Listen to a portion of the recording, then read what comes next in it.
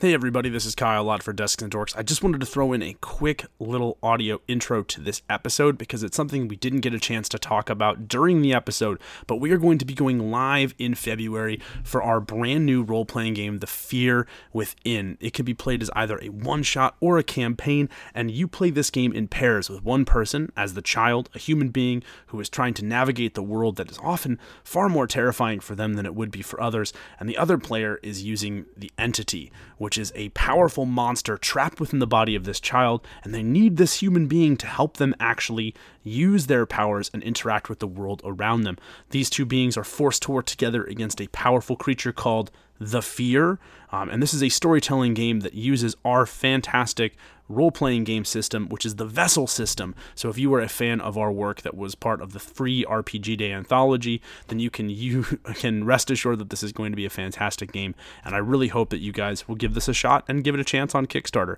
Anyway, with that out of the way, enjoy the episode. Hello everybody, and welcome back to Desks and Dorks. It's your favorite board game design and creation podcast that, as always, is shaped by you. We bring you the best in indie tabletop gaming. I'm Kyle Lott. I am the dork to Riley's desk, and today I'm riding solo. Let's be real here. It's 2023. You guys did not expect Riley and I to have a solo episode right after, or a together episode right after another together episode, right? But you know, he's back at the IKEA mothership and he's loving it, and I'm kind of glad that I get to ride solo today because something that Riley did piqued my curiosity and my interest. See, Riley got to do a whole episode on the Open Gaming License, and if you're unfamiliar with what that is, or if you've been living under a rock, or if you're a novice to the tabletop industry, allow me to explain. The largest, I do mean largest role-playing game in the entire world is, of course, Dungeons & Dragons. Although you could be, understandably mistaken with After the Rain, our one-shot tabletop role-playing game, which you can go ahead and you can get yourself a copy on Indie Press Revolution. But all joking aside, the biggest RPG in the world is, of course, Dungeons & Dragons. It's no contest. The game is massive, it's huge, and it's attained a sort of cultural cachet that is really hard to replicate. Now, here's the thing, though. For years, something called the Open Gaming License has been helping to drive forward that growth. Now, if you are a novice and you aren't familiar with what that is, the Open Gaming License is an agreement between Wizards of the Coast and Hasbro, who are the rights holders and copyright owners of Dungeons & Dragons, and individual content creators. It essentially means that you, if you're an artist or a graphic designer or a writer or a storyteller, can make content for Dungeons & Dragons in its current edition without being sued by the legal team of Wizards of the Coast and Hasbro. It's essentially allowed players and artists and homebrewers and a whole bunch of creatives to really sort of shape Dungeons & Dragons into the kind of game that they want to make it into, and it's been a really impressive and really interesting thing to have happen.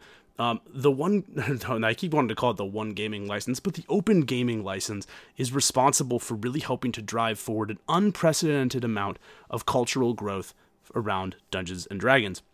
And recently, all of that's kind of gone by the wayside. Wizards of the Coast and Hasbro has decided to pull the Open Gaming License and not really allow content creators and other people to make content for their game anymore, which is hugely detrimental to the community and to the fate of the game itself. However, we're not really here to talk about that. Actually, Riley and I have talked about that in depth already. We've talked about that once on the Deskies, and of course we've talked about it when Riley did his solo episode on the very same topic. But what I'm here to discuss is not the impact of or the importance of the Open Gaming License. No, because I, like many of you, am a little bit disenfranchised, disgusted, a little angry, perhaps, that this is what has happened as a result of, let's just call it what it is, which is just corporate greed and maybe perhaps a lack of oversight or understanding on what makes your game special in the first place. But with all of these bad things comes unprecedented opportunity. And as someone who has spent the vast majority of the last 2 years kind of being over Dungeons & Dragons and really trying to convince other people to jump ship with me and try something new and try something different, I gotta tell you, as much of a bummer as it is that Wizards of the Coast is choosing to run things like this, I'm really happy that we finally get an opportunity to maybe try some new stuff, and maybe, just maybe, I can introduce a whole bunch of other people to the games and the RPGs that I have fallen in love with that aren't Dungeons and Dragons related. And that's really what this episode is going to be all about. This is going to be an episode about new games to try, new RPGs to try, if you have not already had a chance to try them. And if you're one of those people that's kind of sick of and maybe a little bit done with the way that Wizards of the Coast has been running their flagship product for the last couple years. So, with all of that said, let's jump into it. First things first, I want to acknowledge some of the absolute classics. These are the best ones in the genre. They get talked about a lot, so I don't want to spend too much time on them, but I would be remiss not to mention them at all. So let's start there. First things first, I want to give mad shout out and mad props to one of my all-time favorites. I don't know if it is still my all-time favorite, but it's certainly up there. But I want to talk a little bit about Fiasco. That's right, Jason Morningstar's original classic. If you are a fan of heist movies, anything that the Coen brothers have ever done, or if you're really interested in what happens when a horrible plan goes completely and totally awry, then you are absolutely going to love Fiasco. It is a game that transformed the way that I look at RPGs, and it continues to do so. Again, one of the absolute best RPGs that I have ever played. Huge fan of it.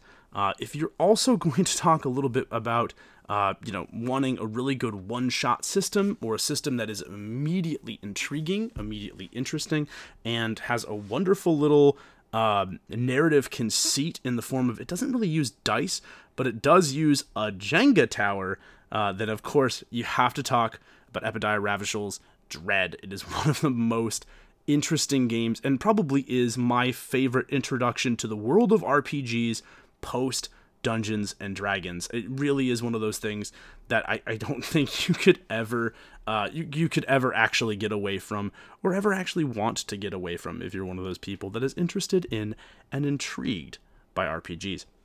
Last but certainly not least, it's the elephant in the room.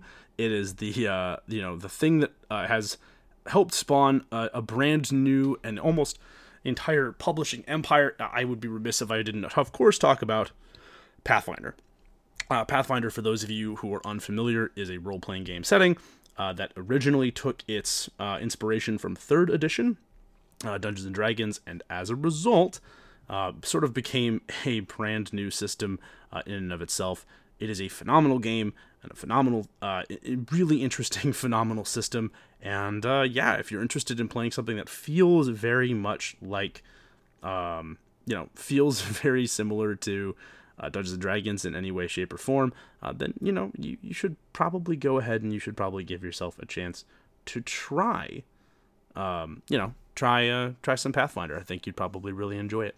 Okay, with that being said, however, let's have a conversation about some more interesting ones that you could potentially try and that are really interesting. I have picked a couple of these. I tried to skew away from games that get talked about quite a bit, and I want to talk about games that have more of a thematic experience, that are more interested in and intrigued by just how interesting they are, how interesting everything else is for them. That's what I want to talk about. And so the first one I want to talk about is a very simple RPG that is completely and totally free to play. This one is called They All Die at the End. This is available for a free download. It is absolutely totally free. It is a horror-themed RPG in the same vein as Dread. If you want to try this, this is excellent for a number of different reasons. Number one, it is a very simple, very easy to play particular game. It is a horror-themed game, and essentially all you have to do when you're making your characters is that you are going to choose 3 things that your character is defined by. These things are something your character is good at, something your character is okay at, and something your character is bad at. And those are the things that you're going to have to use when you're talking about this particular game. Now, moving on beyond that point, well, what else is really interesting about this particular title? What I really like about this particular game is that not only do you have a lovely little game that's really easy to make your characters for, but at the beginning of the game, you actually wind up writing your characters' names on scraps of paper, and then your GM selects one person, or selects a person, I should say, to be a part of your little game, and that person is going to die at the end of the tale. Unfortunately for everybody else, that character is going to perish. The character will no longer be allowed, no longer be a member of the living, as it were. And this tension that sort of builds up as a result of this, I think is really interesting and really intriguing. It's one of the things that I think makes it really good. I would not recommend this for somebody who is brand new to running a role-playing game. So like if you are someone who has a little bit of experience, I think you would absolutely love it. You would benefit greatly from having this particular game. But it's really interesting, really intriguing, and I think you would probably wind up enjoying it quite a bit. That is, they all die at the end. Now, I also mentioned Mr. Epidiah Ravishol, who, and I really hope I'm saying that right, Epi, because I got to play a role-playing game with him, and actually, this is one of my picks for one of the most interesting role-playing games that I have ever played, and this is Swords Without Master. Swords Without Master is a swords and sorcery game that really kind of plays out like a tale around a campfire. You make these characters have basically things that they are interested in, things that kind of define who they are. Every scene has a mood. It's either jovial or somber. Those are the moods that you get as a result of some of the things that you have. So, for example, maybe if you're somebody like you're in the middle of doing something really interesting. That's a terrible example. Let me try something else. A tavern brawl among good buddies where everyone is just slugging it out and having a good old-fashioned time. People are knocking over drinks, and everyone's a little bit like, aha, we're drinking great ale and also fighting with one another. The mood of that scene can become jovial. However, like let's say in the middle of this scuffle, by accident, someone is stabbed to death, and all of a sudden the mood becomes somber. And so basically this game flip-flops between a somber and a jovial mood, and it's up to you, the characters and the people who are playing the game, to really make that interesting and to see how that sort of pops. Where the game really excels, however, is in its dice system. There is only one dice that is used for the entire game. It is a D6, so if you are a dice gremlin, maybe you don't necessarily want to use this particular game. But what's interesting about this is that when you hand the dice to a player, you are giving them the opportunity to set the scene, to do the scene. And what's interesting is that you can ask them a question, ask them to define some aspect of the world or some aspect of what's going on in it. So, for example, when I played Swords Without Master, my character and another character were really good friends. And, we had sort of build this really interesting relationship with one another. He was like this big golem made out of meteor metal, and I was this like low thief who, just for whatever reason, the two of us had sort of forged this bond with one another. And one of the things that happened was he was like, "Oh man, I lost my powers, or I lost something," and I handed him the dice, and he said, "Well," I asked him, "Well, all right. I want to know how," or he handed me the dice and he said, "How does your character take care of my character after a really stressful time? Show me how our friendship impacts the way that we interact with one another." Or another great example, we had teamed up with, there was a sort of the band's getting back together moment, and everyone's riding off to go face this unknown danger threatening to overrun the kingdom. And I had this idea that our party meets up at this old tavern that we used to go to when we were younger and full of hope, and we were all exciting and vibrant young adventurers. And, we're all old and grizzled and like basically retired at this point. And I really loved that idea, but I basically was like, yeah, we stashed something together. We stashed something in the rafters of this tavern, and it's going to help us do it. And then my mind completely went blank, and I was like, oh my gosh, I have no clue what is going to go there, or what I even, want to be a part of that. I literally just story told myself into a corner. Whoops, I don't know what to do. Wonder what I should try. And what was awesome about that was then I actually got to hand the dice off to our GM, and I said, show me what we hid in the rafters all those years ago that's going to help us overthrow our enemy. And everyone at the table, and I say table, we were playing over the Zoom call, was like, oh, snap.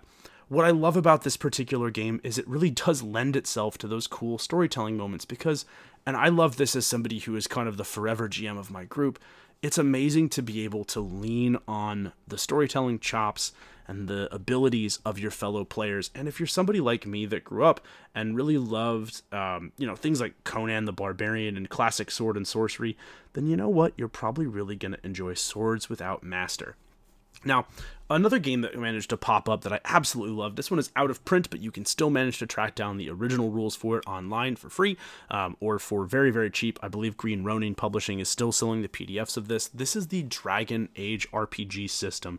Now, if you were, again, like me, and you really love the system of Dragon Age, and I do love the system of Dragon Age, then one of the things that you're really going to enjoy is this particular game. It feels like D&D, but the character creation is very fast, and it feels very impactful. Not every character is going to feel the same, and it's really impossible to kind of optimize all of the characters that you might potentially want. Now, here's the thing. Some people might not like that particular thing. They might not like that system. But here's the thing that I really enjoyed. Because the characters aren't optimized and because the how do I put this? The themes of those characters isn't optimized, it forces you to roleplay a little bit more, which I thought was really cool. It was really interesting to have to be able to roleplay these games and these systems with those particular characters. You can't just make the best, sneaky dwarf rogue imaginable. Maybe your dwarf has like a peg leg and maybe they're on the run from their old merchant family, but maybe it turns out they're actually pretty good at scouting despite the fact that they're, limping along at a weird pace. It creates these really organic storytelling moments that I really enjoyed. And I think that's one of the things that I loved the most about this particular game. Actually, that's a bold-faced lie, because what I like the most about this particular game is that in this game, you have access, and I love this part so much, you have access to what was called the stunt system. So when you are playing this game, you roll 3 or 2 6-sided dice or 3 6-sided dice. And if 2 of them match, you get the value of the other colored dice. So for example, if you are playing, let's say, like a rogue, maybe. A rogue is an interesting choice. But if you're playing like a thief of some kind, then you're going to be able to do, or get the ability, right, to use these stunt points in a different way. So let's say you would get like 2 3s and then like on your regular colored dice and you get like a 5 points on the green colored dice. It means you have 5 stunt points to spend. The more stunt points you have, the more stuff you can do. You can go and move at extra speeds. You can go get extra actions. Sometimes you can like instantly eviscerate like a lower health hit point person, and you can stack these stunt points to make some ridiculous stuff happen. The game is really interesting. It's really intriguing. I love the combat system, and if you're in the market for a dark, gritty role-playing game system, this was an amazing one to do, and I really enjoyed it. We're going to talk a little bit about Jason Morningstar again. Let's say you're somebody who wants a little more introspection. Let's say you really like the idea of telling a story about loss and love and the passage of time. Can I interest you in The Skeletons? This is one of the weirdest games that I've played. We played it on Boys Week when myself and a couple of the guys who are contributors to Desks and Dorks and also just some good friends decided we were going to take a week off in the summer and do a bunch of cool stuff. And one of the things that we did was we played The Skeletons by Jason Morningstar. This casts you as skeletons, sentient skeletons that are all designed to fight and protect a tomb. And it begins with all of you sort of decorating your skeletons and drawing them out and then drawing a map of the tomb that you inhabit. And it's so strange because you turn the lights off at the beginning of each scene, and then when another scene starts, you flick the lights back on. Everyone in unison must say, "Arise and protect the tomb, skeletal guardians." And as time passes, you become weaker. The necromantic magic that holds you together stops functioning nearly as well, and time for everyone else progresses, at the standard clip. So, for example, in the beginning of one of our games, we were battling and we were holding our own against, refugees who were trying to use our tomb for shelter, and tomb robbers who were looking for a quick buck, and army deserters that were there. But as time progressed and we started coming up against enemies with like powerful steel weapons and then eventually gunpowder, we found ourselves getting outclassed. And the whole point about the skeletons is realizing that it is the journey and not the destination. It is the knowledge that your skeleton is going to die a second death, and that's actually okay. That's kind of a part of the charm of this particular game, and I really loved that. If you're somebody who's not interested in the journey, if you want a destination-focused RPG, this probably isn't going to be for you. But if you're like me and you're interested in what great storytelling can do and what amazing storytelling looks like, I gotta recommend The Skeletons by Jason Morningstar. And last but certainly not least, let's talk about two games that they do get mentioned a lot. But man, I just love them to bits. Let's talk about Blades in the Dark and then Blades of the Legion.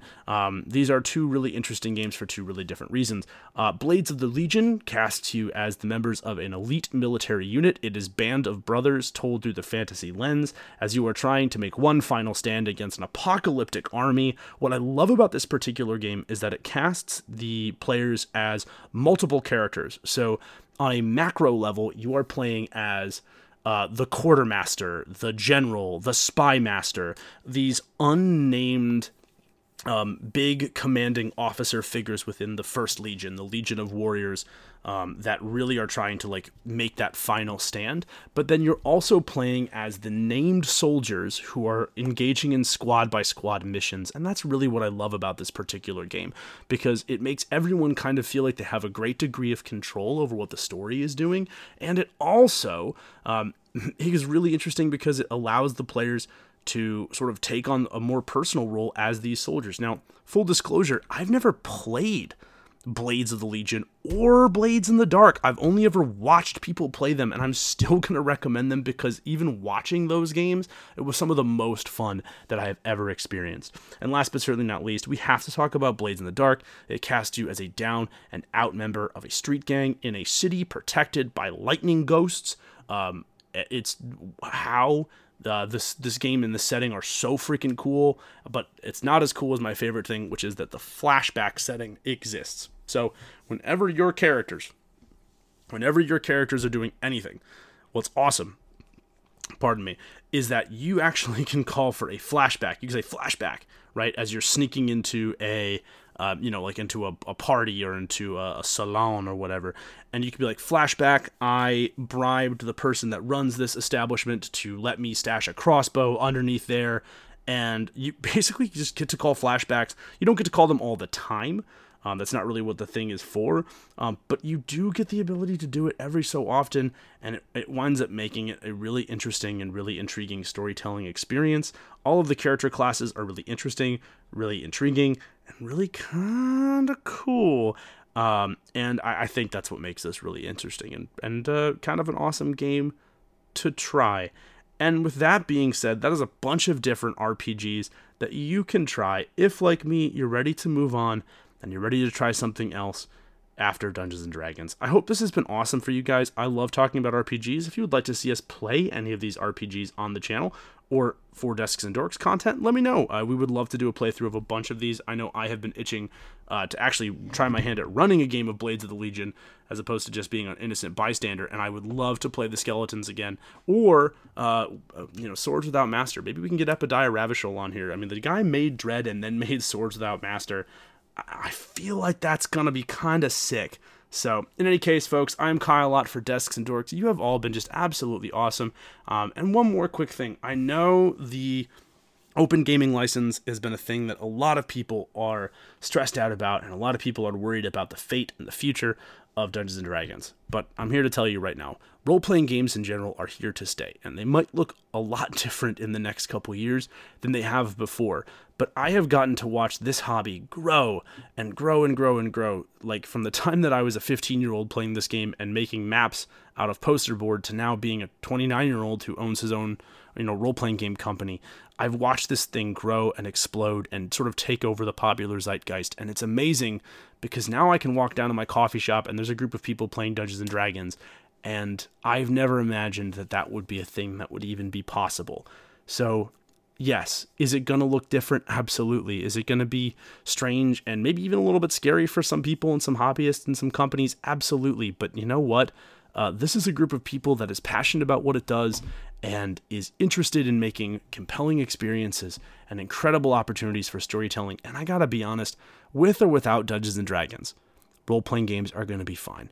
They're going to be better than fine, actually. They're going to be amazing. And I, for one, am super excited to see what kind of new ground gets broken by people who are willing to try and experiment and do different things. So, take that for what it's worth, and until next time, I'm Kyle Ott for Desks and Dorks. You all have been amazing. I'll talk to you later. Peace.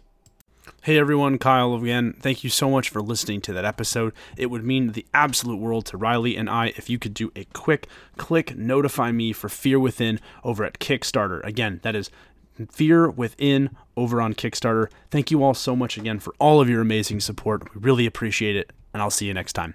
Peace. Lucky Land Casino, asking people, what's the weirdest place you've gotten lucky? Lucky? In line at the deli, I guess? Aha, in my dentist's office. More than once, actually. Do I have to say? Yes, you do. In the car before my kids' PTA meeting. Really? Yes. Excuse me, what's the weirdest place you've gotten lucky? I never win and tell. Well, there you have it. You can get lucky anywhere, playing at LuckyLandSlots.com. Play for free right now. Are you feeling lucky? No purchase necessary. Void where prohibited by law. 18+. Terms and conditions apply. See website for details.